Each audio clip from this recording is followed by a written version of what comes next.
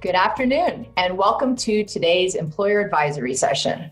So we've been at this for about a year now, and we really want to know, how is your mental health and well-being? My name is Julie Vogus, and I am one of the regional managing directors with our HR consulting practice here at One Digital. I'm joined by Shira Walensky, who heads up our health and well-being practice, and we each bring a unique perspective to this conversation and look forward to sharing it with you today. So by way of introduction, I've been around HR for more than 25 years, and I've seen the slow and sometimes painful evolution of the mental health discussion in the workplace. My interest in supporting the people side of the business is what initially brought me to HR as a professional. So it's somewhat refreshing for me to see leaders finally embracing this discussion. Shira, I know, brings her own lens, and I'll let her introduce herself. Thank you, Julie. Hi, everyone.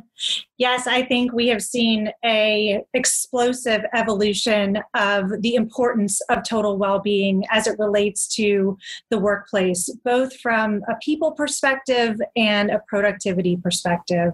We really have had the opportunity to take wellness out of the corner and position it as a front and center strategy and solution, both to care for your people and to take care of your business.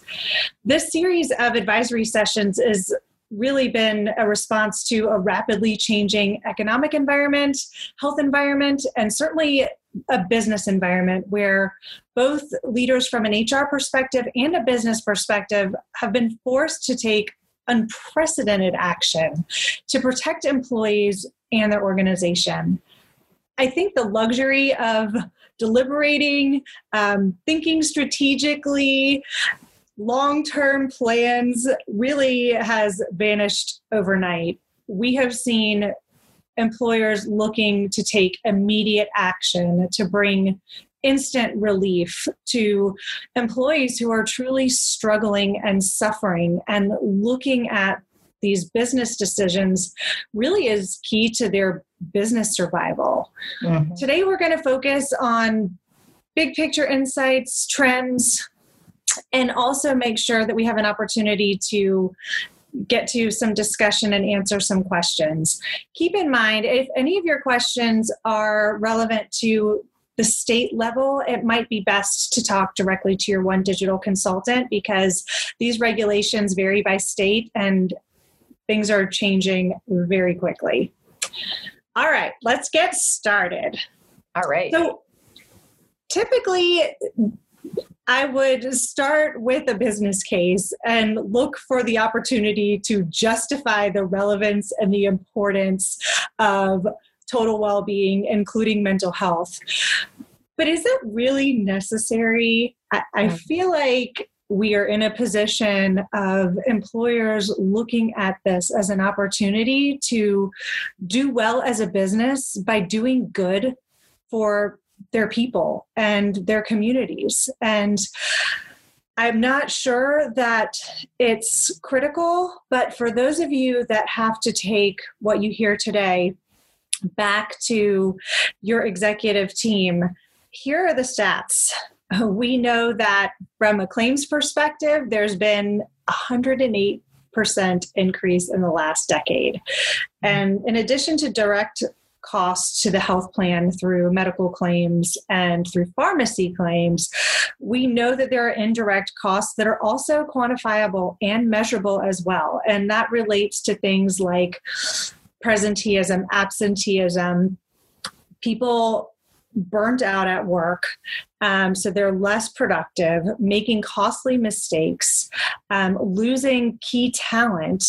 And we also know that if you're continuing to put off getting care for mental health, there's an increase in your medical spend by 300%.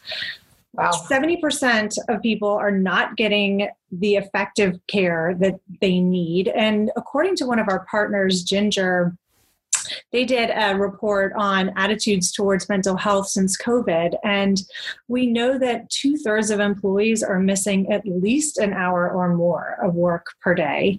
And that 90% of employees are looking at mental health as a key benefit when they're looking at a new job opportunity. So there you have it.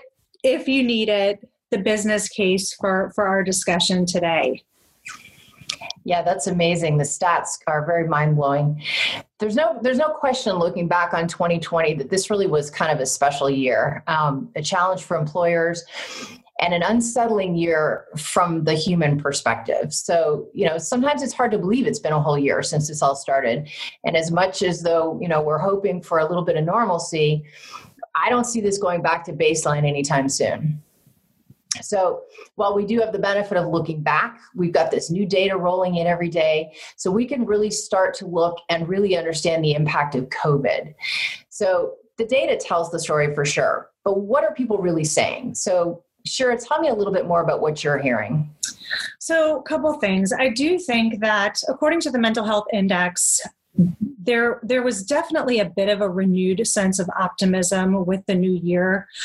There could be a lot of reasons for that. Just the context of being a new year and a new beginning, I think that's kind of conditioned for all of us to want to think about a fresh start and certainly being hopeful from that perspective.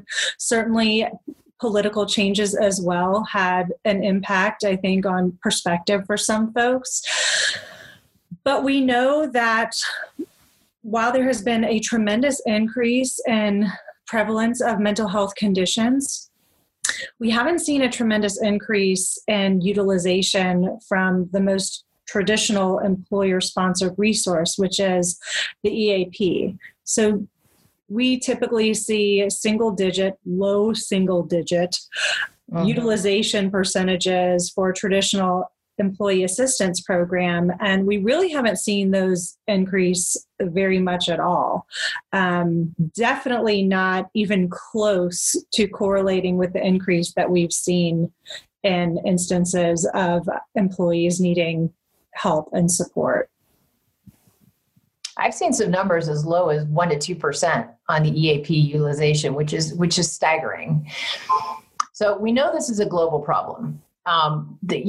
How we've shifted to sort of that whole idea of the pandemic and looking across age, race, gender, education, obviously the geographical piece, and how individuals are looking for help. So, and there's some noticeable differences here. So if you just look at age, older people might be more susceptible to the disease itself, but younger people are actually more impacted by the effects of the social distancing.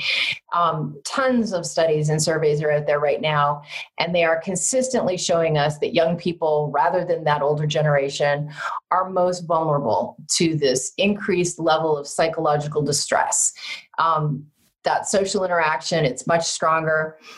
So, let's look a little bit more at the hidden costs. So Shira, maybe you can speak to that a little bit. Yeah, I think that it is, again, I want to make sure to point out, this is not a new problem, right? We know that mental health and the impact on both human lives as well as the workplace predated COVID.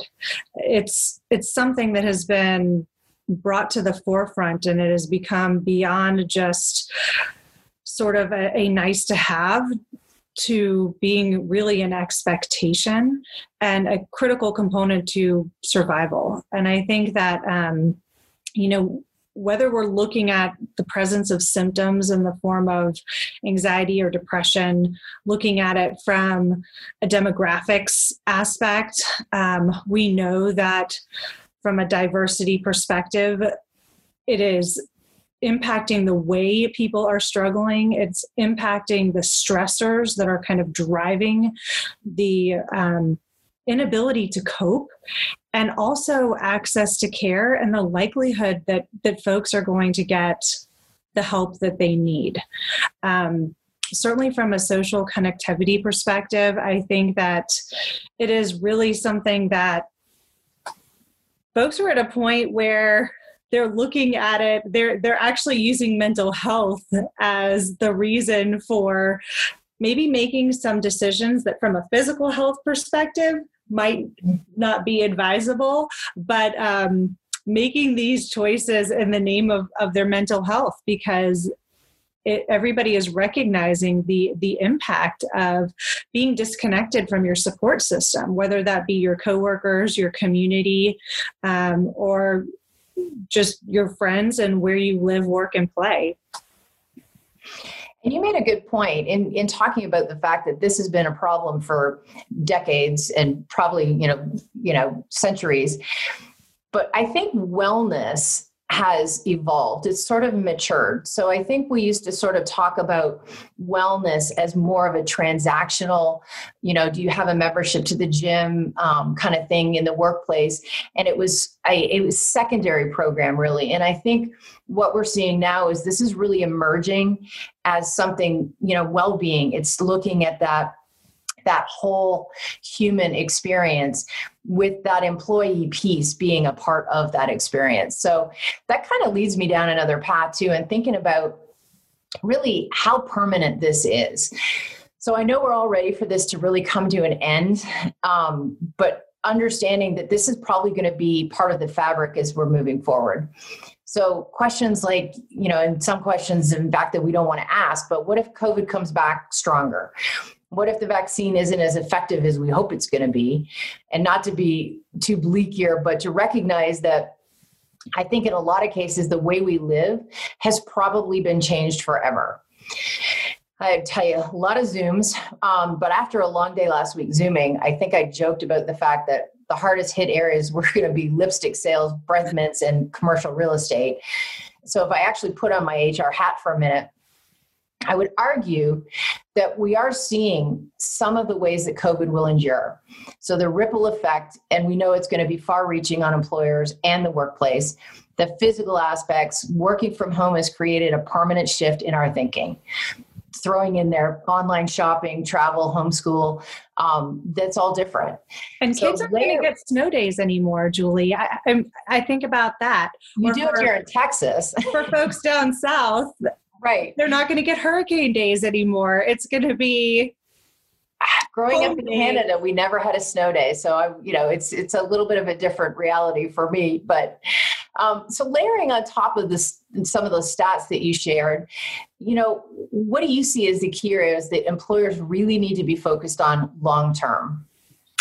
So one aspect I think is going to be diversifying your health and well-being program and strategies, right? I think that just a compilation of more awareness regarding diversity in the workplace, along with some of the impact that we have seen from the pandemic, it is so important to look at your workforce from an individual, unique person perspective.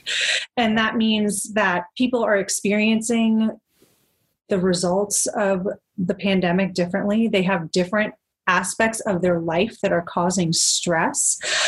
Well-being means something different to different people. And if you look at it across the spectrum and all of the different components of total well-being, obviously mental health being a critical aspect that weaves through the whole thing. We have to be able to give employees choice. I think we have to look at and recognize we don't know everything there is to know in terms of what our employees are faced with. Although many of us have gotten a glimpse into what that looks like outside of the workplace. And so I think offering a variety of benefits, resources, and support, and giving employees choice, we've seen really a lot of advancements in the way that wellness programs are being positioned, where it's almost a custom program based off of offering employees a stipend to choose which resources are beneficial and meaningful to them. When you look at some of the ways that employees are struggling as it relates to taking care of children, taking care of older parents, managing homeschooling, and some of the social issues that have bubbled up, and employers are looking to address urgently, I think it is important that we look at offering diverse choices to match the diversity of our people. And I think it's worth noting too that, while yes, there are some great resources out there and we need to recognize what those stressors are and figure out how to manage those, we need to realize that we can't fix everything. So, and that's kind of there's lots of stressors. The physical, financial, you mentioned community, job, environment, family, and the list goes on. But understanding whose responsibility is it and how does that work between the employee and the employer, and that really critical individual perspective that you mentioned. What other big rocks are you seeing in terms of stressors? I want to go back to one other thing that you said, just thinking about the audience that we have today and the commonality and the nature of the people that take care of their employer families, the bleeding heart type, if you will, the reason that you probably wake up every day, the sense of purpose and passion that you feel for what you do in terms of taking care of the people side.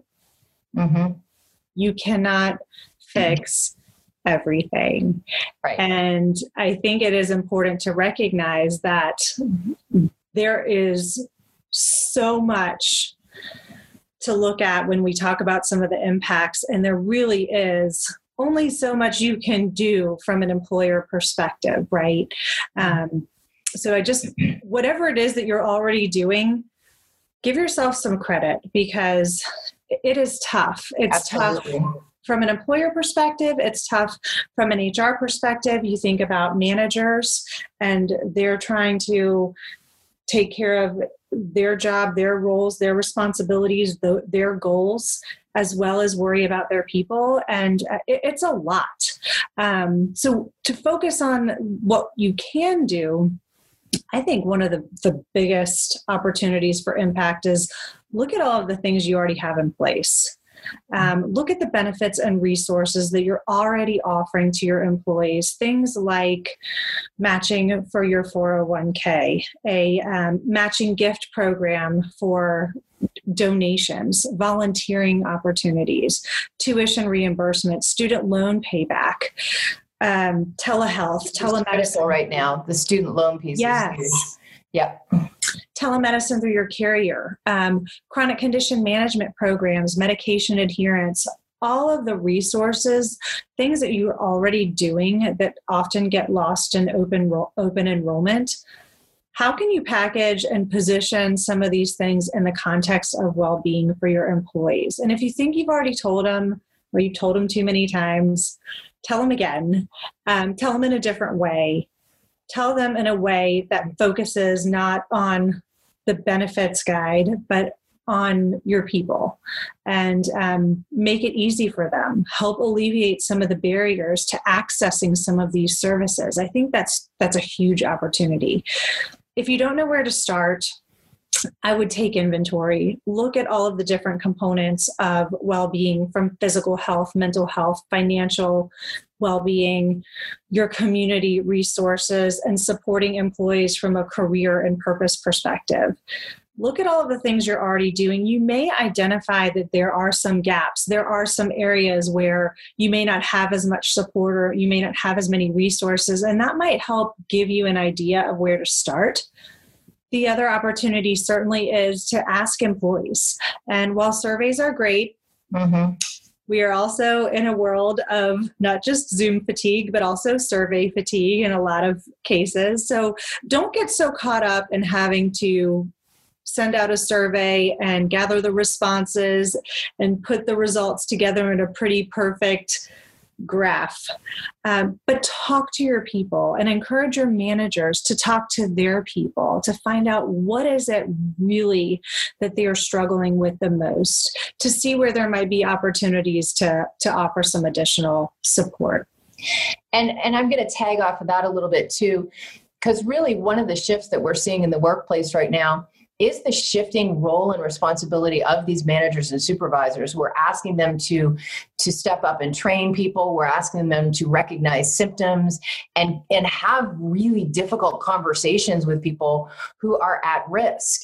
So I think even moving forward, in addition to being able to manage a remote workforce and monitor. And I think it's more a little bit of monitoring outcomes as opposed to output. So again, I think there's sort of a shifting, dynamic here that we're really going to see play out in the years to come.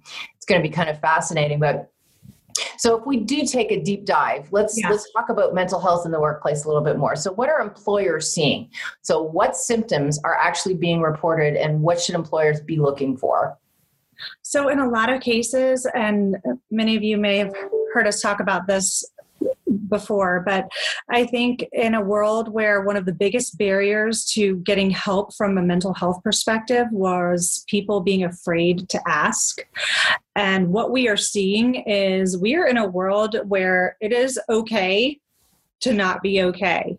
Right. And the next step then is to encourage folks to recognize that it's okay to ask for help.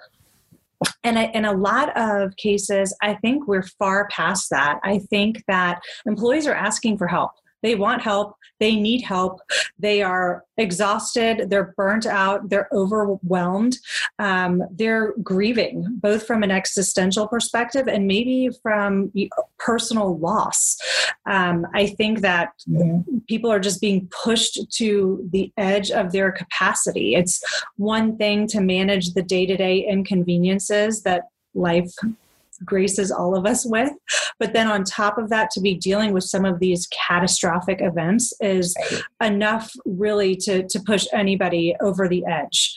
From an employer perspective, again, remember, you can't fix everything, but there are some things that you can do. And I like to reference a great partner of ours, Medi Spies, who says, make sure that you're giving mental health a voice so that you're speaking about it in the right way as it relates to crushing the stigma. Make sure that you're placing equal value on mental health that you do on physical health. So if you offer quote unquote sick days, and the assumption is that those are related to when you're physically ill, make sure to communicate that they can be mental health days as well. If you're participating in a breast cancer walk, where are there opportunities to promote National Suicide Awareness or Mental Health Month coming up in May? So making sure that you're placing value there. And lastly is being vigilant. And that, I think, goes, Julie, to your question. What is it that you should look for? In a lot of cases, people will tell you that they're not okay, that they're struggling. So just listening, I think, is important. Recognizing people that are typically very punctual, responsible, turnaround time on projects where they may not be acting themselves. I think sometimes it's the little things, the nuances. Yes. Any changes need to be, and again, these are things we're asking our supervisor to be paying attention to. Exactly. And I typically, you would say changes in physical appearance. However, there are a lot of my coworkers that I might not even recognize these days with some of the changes in facial hair, for example, the casual ball cap, maybe or maybe not washing your hair, #guilty. So that one, I think you certainly can just use your best judgment, but making sure that you are paying attention, encouraging your managers to pay attention, to listen, and to avoid the tendency to ignore some of the things that you see because you're fearful of not knowing what to say or how to handle those situations. Know the resources that are available, know the policies in place at the company, making sure that your employees and your managers do, so that you can get the help in the hands of the people that need it when they need it, I think is really important.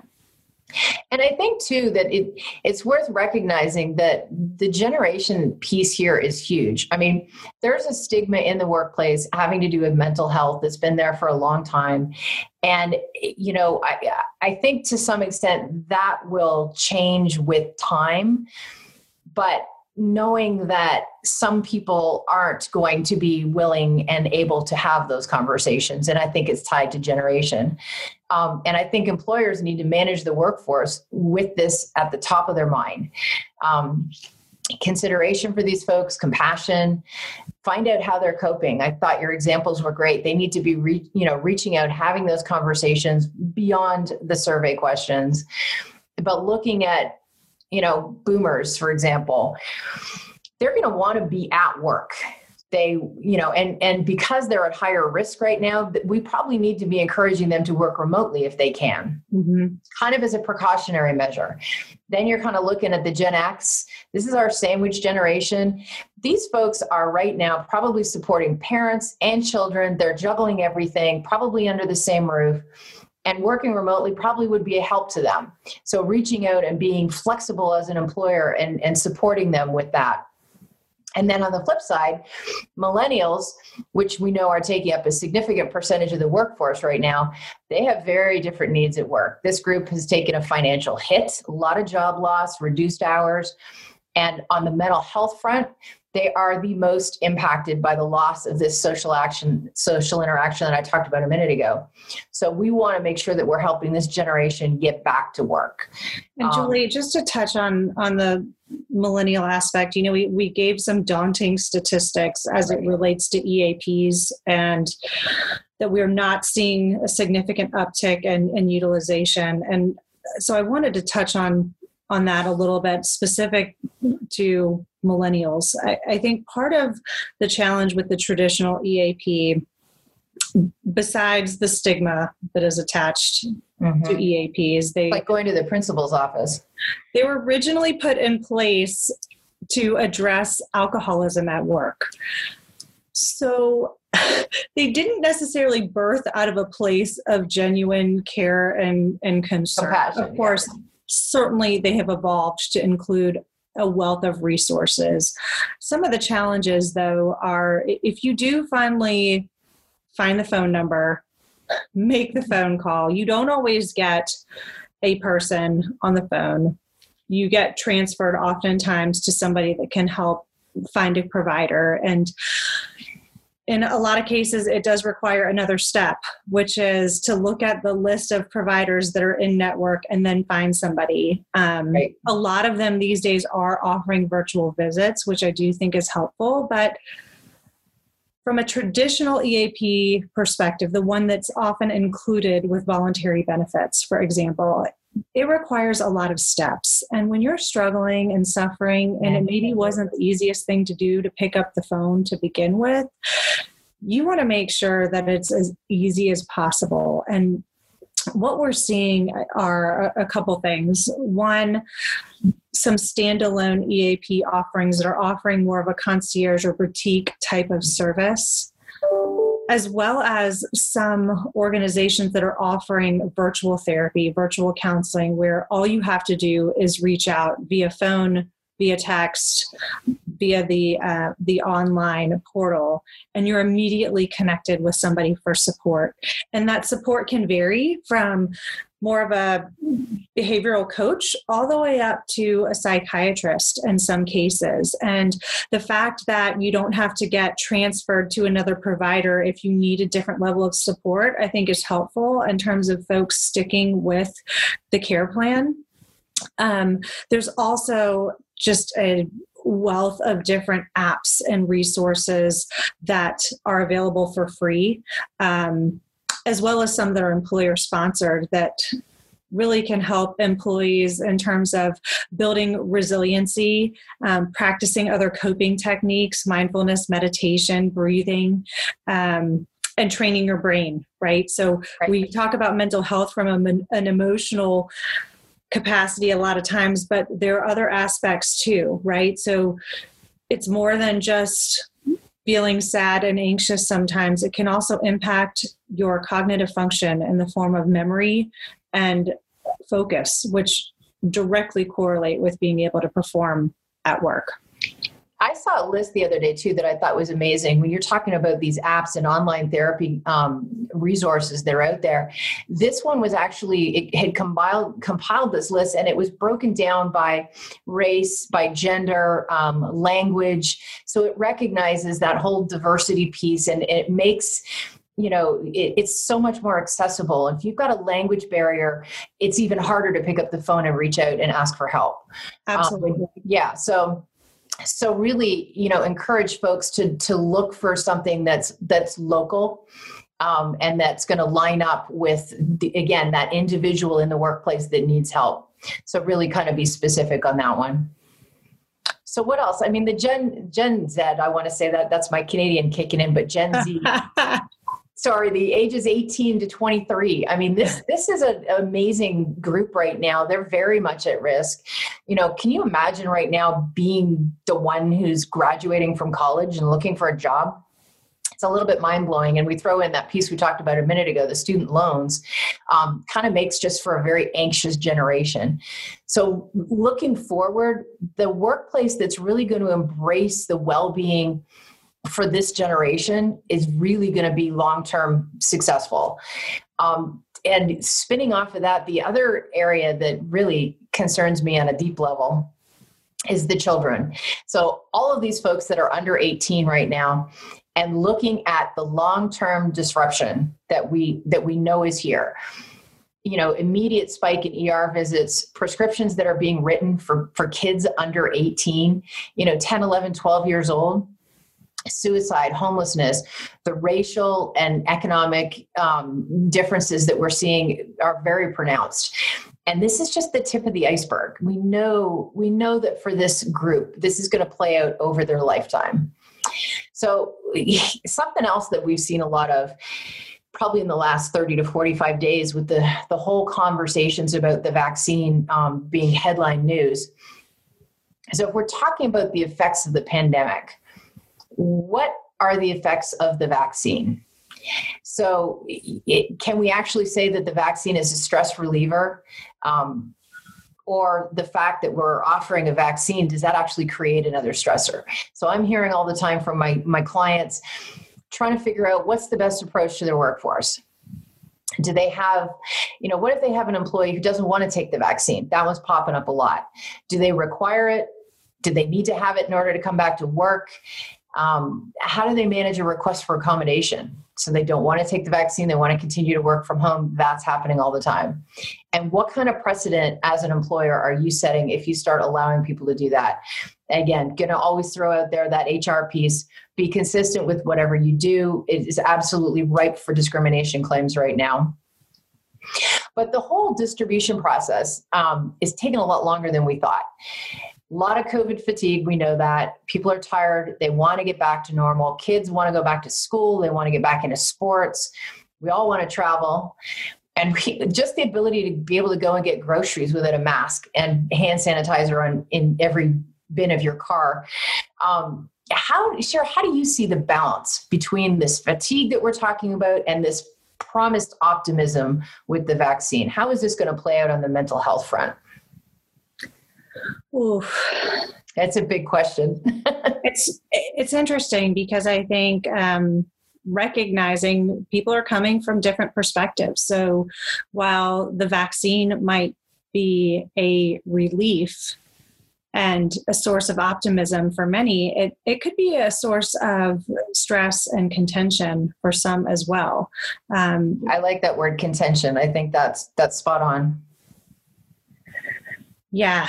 And I think from an employer perspective, this is a scenario where you do have to look at the greater good. And from a business operating perspective, what is going to be in the best interest of the majority of employees? You mentioned travel. Coming from somebody that used to travel quite a bit, it's one thing to choose to put yourself at risk to go on a vacation to a tropical island. It's another thing to be told you have to travel from a work perspective where you don't feel like you have a choice. I think we're going to run into some challenges there. And how do we address folks that maybe do start traveling outside of the country? I think it's going to be something, unfortunately, that many of us are having to kind of learn as we go and work through. I think certainly being consistent, even though things are going to change rapidly, to make sure that you're effectively communicating often and frequently as things are changing, especially from a policy perspective. I know that as it relates to the vaccine right now, because everybody doesn't have access, it's a moot point. But at some point in time, it will certainly come into play. And the question will have to be, is it essential for certain individuals to be at work to perform their job? Is it causing a significant inconvenience for others? And will really have to be addressed on a case-by-case basis for sure. I think that continuing to talk about it, continuing to maintain social distancing and sanitation practices, I don't think those are going to go away anytime soon. So are employers actually doing enough? I mean, if you look beyond sort of that whole idea of throwing an EAP at employees and thinking that you've checked that box as an employer, add a little bit of wishful thinking in there. But really, who's actually responsible for owning the mental health of employees? I know we said that, nobody can fix everything, but, as an HR professional, I'm thinking the question of accountability is always a fun question. Some would say HR is actually responsible. Some might go back to that supervisor conversation that I had a minute ago. But some people would argue that it's actually not even a work issue. What are your thoughts? I'm kind of thinking that it falls to leadership. I really think it's a all hands on deck kind of approach, right? Because if you think about, we've talked about a lot of different aspects. Certainly, employers have a role to play in terms of looking at the resources that they're offering to support employees. From a leadership perspective, that is going to dictate the culture, right? From an HR perspective, you're looking at the policies in place that certainly contribute to an environment and a culture that where employees feel like it's okay to speak up, to ask for help, to access those resources. And from a peer perspective, like we talked about before, being vigilant, I think that piece falls on everybody for sure. So what are the key messages? I know you mentioned communication, which I think is vitally important. Say it again, say it in a different way. And so I love doing this as an HR person, but if we had a group of CEOs in the room right now, what would we tell them? And again, if you're in that HR role and you're blessed with this opportunity, what would you want to say? How can we help sort of craft this message? I think we're looking really at an opportunity for employers to invest in their people and to inspire them. And I say inspire instead of motivate, because when you're motivating someone to do something, it's often extrinsic, right? And I think if you're inspiring them, then it's something intrinsic, right? You're encouraging them to connect with something internal that allows them to be able to do whatever it is that we're looking to do, whether that be being the best version of themselves right now and doing whatever it takes to get there. I think from an employer perspective, balancing priorities, right? I mean, part of your responsibility is to continue operating at an effective level so that everybody can maintain their jobs and their financial well-being for sure. But at the same time, balance those priorities and maybe move mental health to the top of the list. Right. We've talked about the business case and certainly the impact where it goes beyond that, right? And we didn't really touch on as much kind of the connection between mental health, physical health, financial well-being. It's all related. So if we think of mental health as kind of that underlying driver of well-being as a whole, I think that's certainly helpful. Julie, what am I missing from a priority perspective? Well, I think probably one of the things that's critical is people need to just kind of take a moment to pause. I mean, I think just we know that stress is out there, and I think just the ability to sort of step back and pause to focus is a good thing. We know what the stats are saying. We know there's an increase. The workplace really needs to be that place that employees can get support. So those conversations about mental health have to become part of those everyday conversations. It needs to be part of, again, those managers and supervisors talking to employees about performance and well-being. That's the whole conversation. That's the whole experience. So we've known that, for decades, when you have an employee that's experiencing issues at home, that that's going to, creep into their work performance and challenges at work. You're going to see it in their attendance. You're going to see it in their appearance, the things you mentioned before, and it will impact their performance. So really, from a company perspective, the company has every reason in the world to really care about that whole person, because that really is your bottom line. So the stigma thing too. So let's talk a little bit about that. So it's not necessarily what you say sometimes, but how you say it.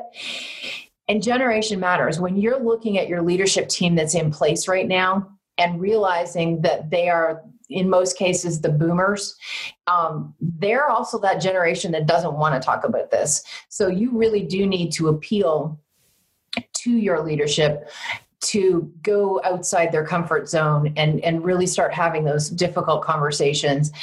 Millennials, 70% of the workforce by 2025, that there's going to be a massive shift there. So we're going to see boomers leaving at great rates and those millennials moving up into those management and leadership positions.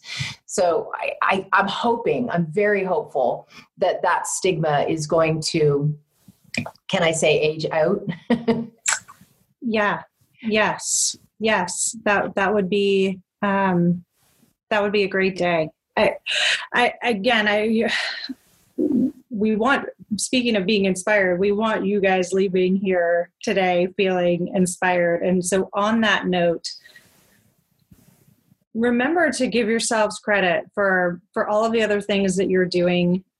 Even if you may not have thought about it in the context of mental health, I know that many employers, speaking of priorities, are really focusing on doing better when it comes to diversity, equity, and inclusion. And if you think about it, that is a huge element of mental health for a significant portion of your workforce, right? If you're creating a positive environment where it's easier for people to show up at work as themselves and feel that sense of belonging, alleviate some of the stress and anxiety from that aspect, that's a mental health solution.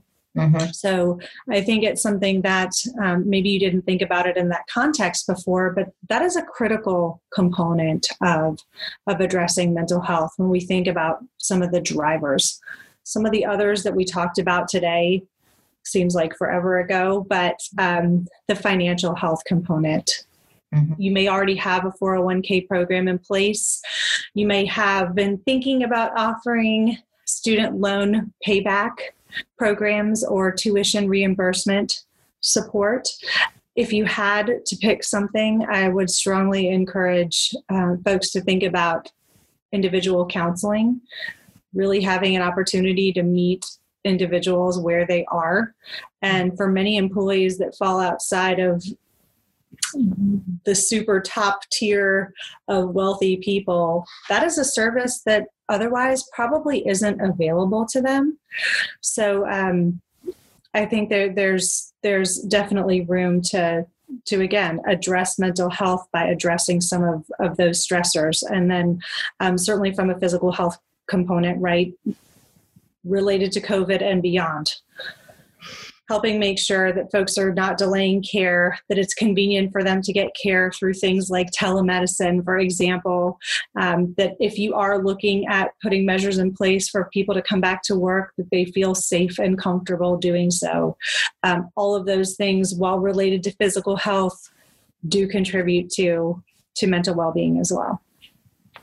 So kind of trying to kind of put all this together. I mean, if I'm that HR professional sitting there right now, and I do have the benefit of my leadership team's ear, what do we say? What can we suggest that you guys should be doing? So really suggest that your employees write a letter to the CEO. I know this seems a little bit corny, but remember when you got that college essay prompt, or you start the conversation.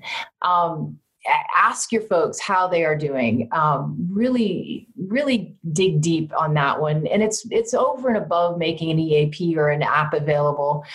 Surveys are great, but they rely on participation. They rely on honesty and the ability to take the information that people are giving you and do something about it. So how do you create this meaningful dialogue? So what can leaders be doing? So, actionable items, be proactive, find out what is working for your population.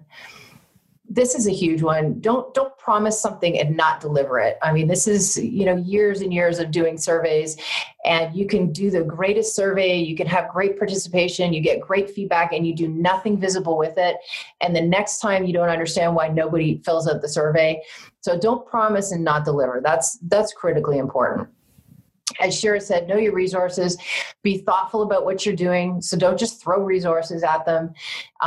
Training, the supervisor manager piece, so many shifts in that conversation right now. And we need to make sure that we're making them, we're setting them up for success. Definitely revisit your corporate policies on everything from recruiting to performance management, your process for promoting people. One statistic that's out there right now, which is a little disturbing, is because of the childcare challenges and the homeschooling situation we've got right now, we are seeing more men able to return to the workplace than women. And I think we're actually going to see that impact on compensation. We're going to see that impact on promotions. And I think potentially that gender gap that's there might actually widen. So we'd throw it out there for leadership and HR professionals to sort of keep this in the back of your mind and make sure that you've got that, internal and external equality that is so critical there. And this has to be sort of a parting thought, but make culture a priority. Nurture that idea of belonging. Mental health really, hinges on that belonging piece. And I think that's incredibly important. So, Shira, let me throw one thing too your way. Mental health is shifting. So the whole idea of business is shifting out there. And I think, mental health is emerging as one of these pillars in the whole healthcare, world. So what's your perspective on how this is shifting on that front? How important is mental health being in the future? I would say this.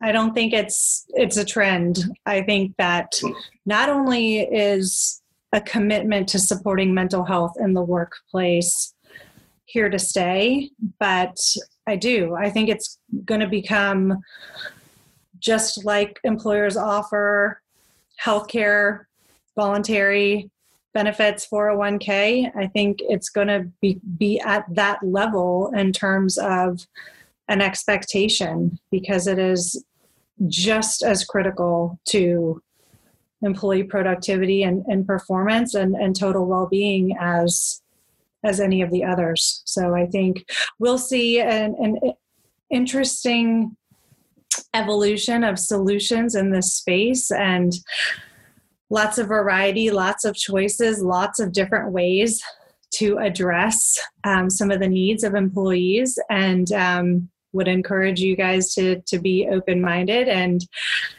to think about what makes the most sense for your population. And with that, because Julie and I are quite the talkers, I think we may have left a minute or two to take a couple questions.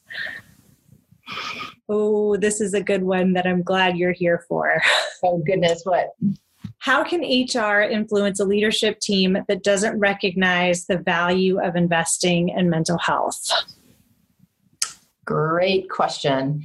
And I do think that's a challenge that a lot of companies are struggling with right now, and certainly a lot of HR teams.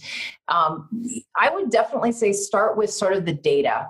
The leadership teams know how your leadership team is going to respond. And a lot of times they do want to see that business case first. So get the data, make your business case, but use that data to sort of build a complete case. So address the emotional and the human aspects of mental health. You want to stress the importance of supporting that whole person. So beyond just the employee, make sure that they know that, the work piece is only a portion. If you make it personal, talking to your leaders, anybody that's sort of resistant to this idea, I think this pandemic has allowed leadership, even generational leadership that was kind of keeping this at arm's length, they've seen it impact their family and their friends and their children, from job loss and illness and in some cases death. They hopefully, and I'm not saying hopefully, but it's touched everybody in some way. So appeal to that side and let them know that, mental health really does touch everyone, regardless to your hierarchy in the organization, your community, your race, what language you speak, where you live. By definition, this really is a pandemic. It's a global issue, and we all need to be part of this conversation and the solution. Great question. What do you got for me? Well, here's a good one. So as an HR manager, how do you make sure that you are recognizing symptoms? And how do you start the conversation to make sure you connect the employee with the appropriate support and resources? I'm going to oversimplify it. Okay. If you walked past somebody that was lying on the floor, bleeding, screaming for help, would you stop? Right. I would. I think most of us would. And I think that when we see somebody struggling and suffering from a mental health perspective, we talked about some of the signs and symptoms to look for. It is equally, if not more, important that we acknowledge that person, that we see them, and that we have the ability to get the resources to them, and that our employees and our managers also know what those resources are, know what the policies are, and are able to get those folks help.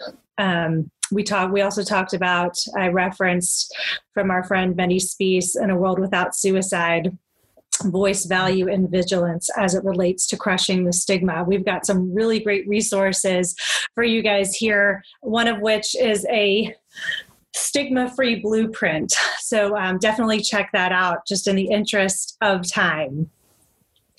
Actually, here's one more question I'd love to throw your way. How do you suggest leaders with a diverse employee population address mental health in an inclusive way? Very top of mind right now. Absolutely. I think we touched on a couple aspects here, some of which is, if you look at it from the stressors, recognizing that everybody is experiencing stress differently and has different drivers, different things in their life that are causing them stress. So offering choice as it relates to perks and benefits, I think would be one opportunity. I recently saw a really good list of resources that looks at breaking down therapists, for example, by race, gender, language, so that folks can access help and talk to somebody that there's some similarity there. I think Right. oftentimes that's certainly helpful to alleviating some of those barriers. And that might be something to look into, is not just offering a list of in-network providers, but in addition, making sure that there is diversity there also. Yeah, great advice. Well, we're wrapping it up here. So thank you for chatting with me today. Always love chatting with you, sharing your thoughts and your guidance. And thank you to everyone who joined our conversation. And as we've noted throughout our session today, these are definitely challenging times, not an issue that's going to be solved overnight. But please know that One Digital's strategic wellbeing and workforce consultants are here. And we are more than happy to share our expert guidance and support as you navigate through the next few months and plan for the new year and in the upcoming years. Don't hesitate to reach out, learn more about what we have, and check the resources section for more information. Once again, I would like to remind everyone that you can view this advisory session and past sessions on our website. So stay safe, if I can get the words out, healthy, and stay connected with your family, your friends, and your coworkers. And we'll see you next time. Thank you. Thanks, everyone.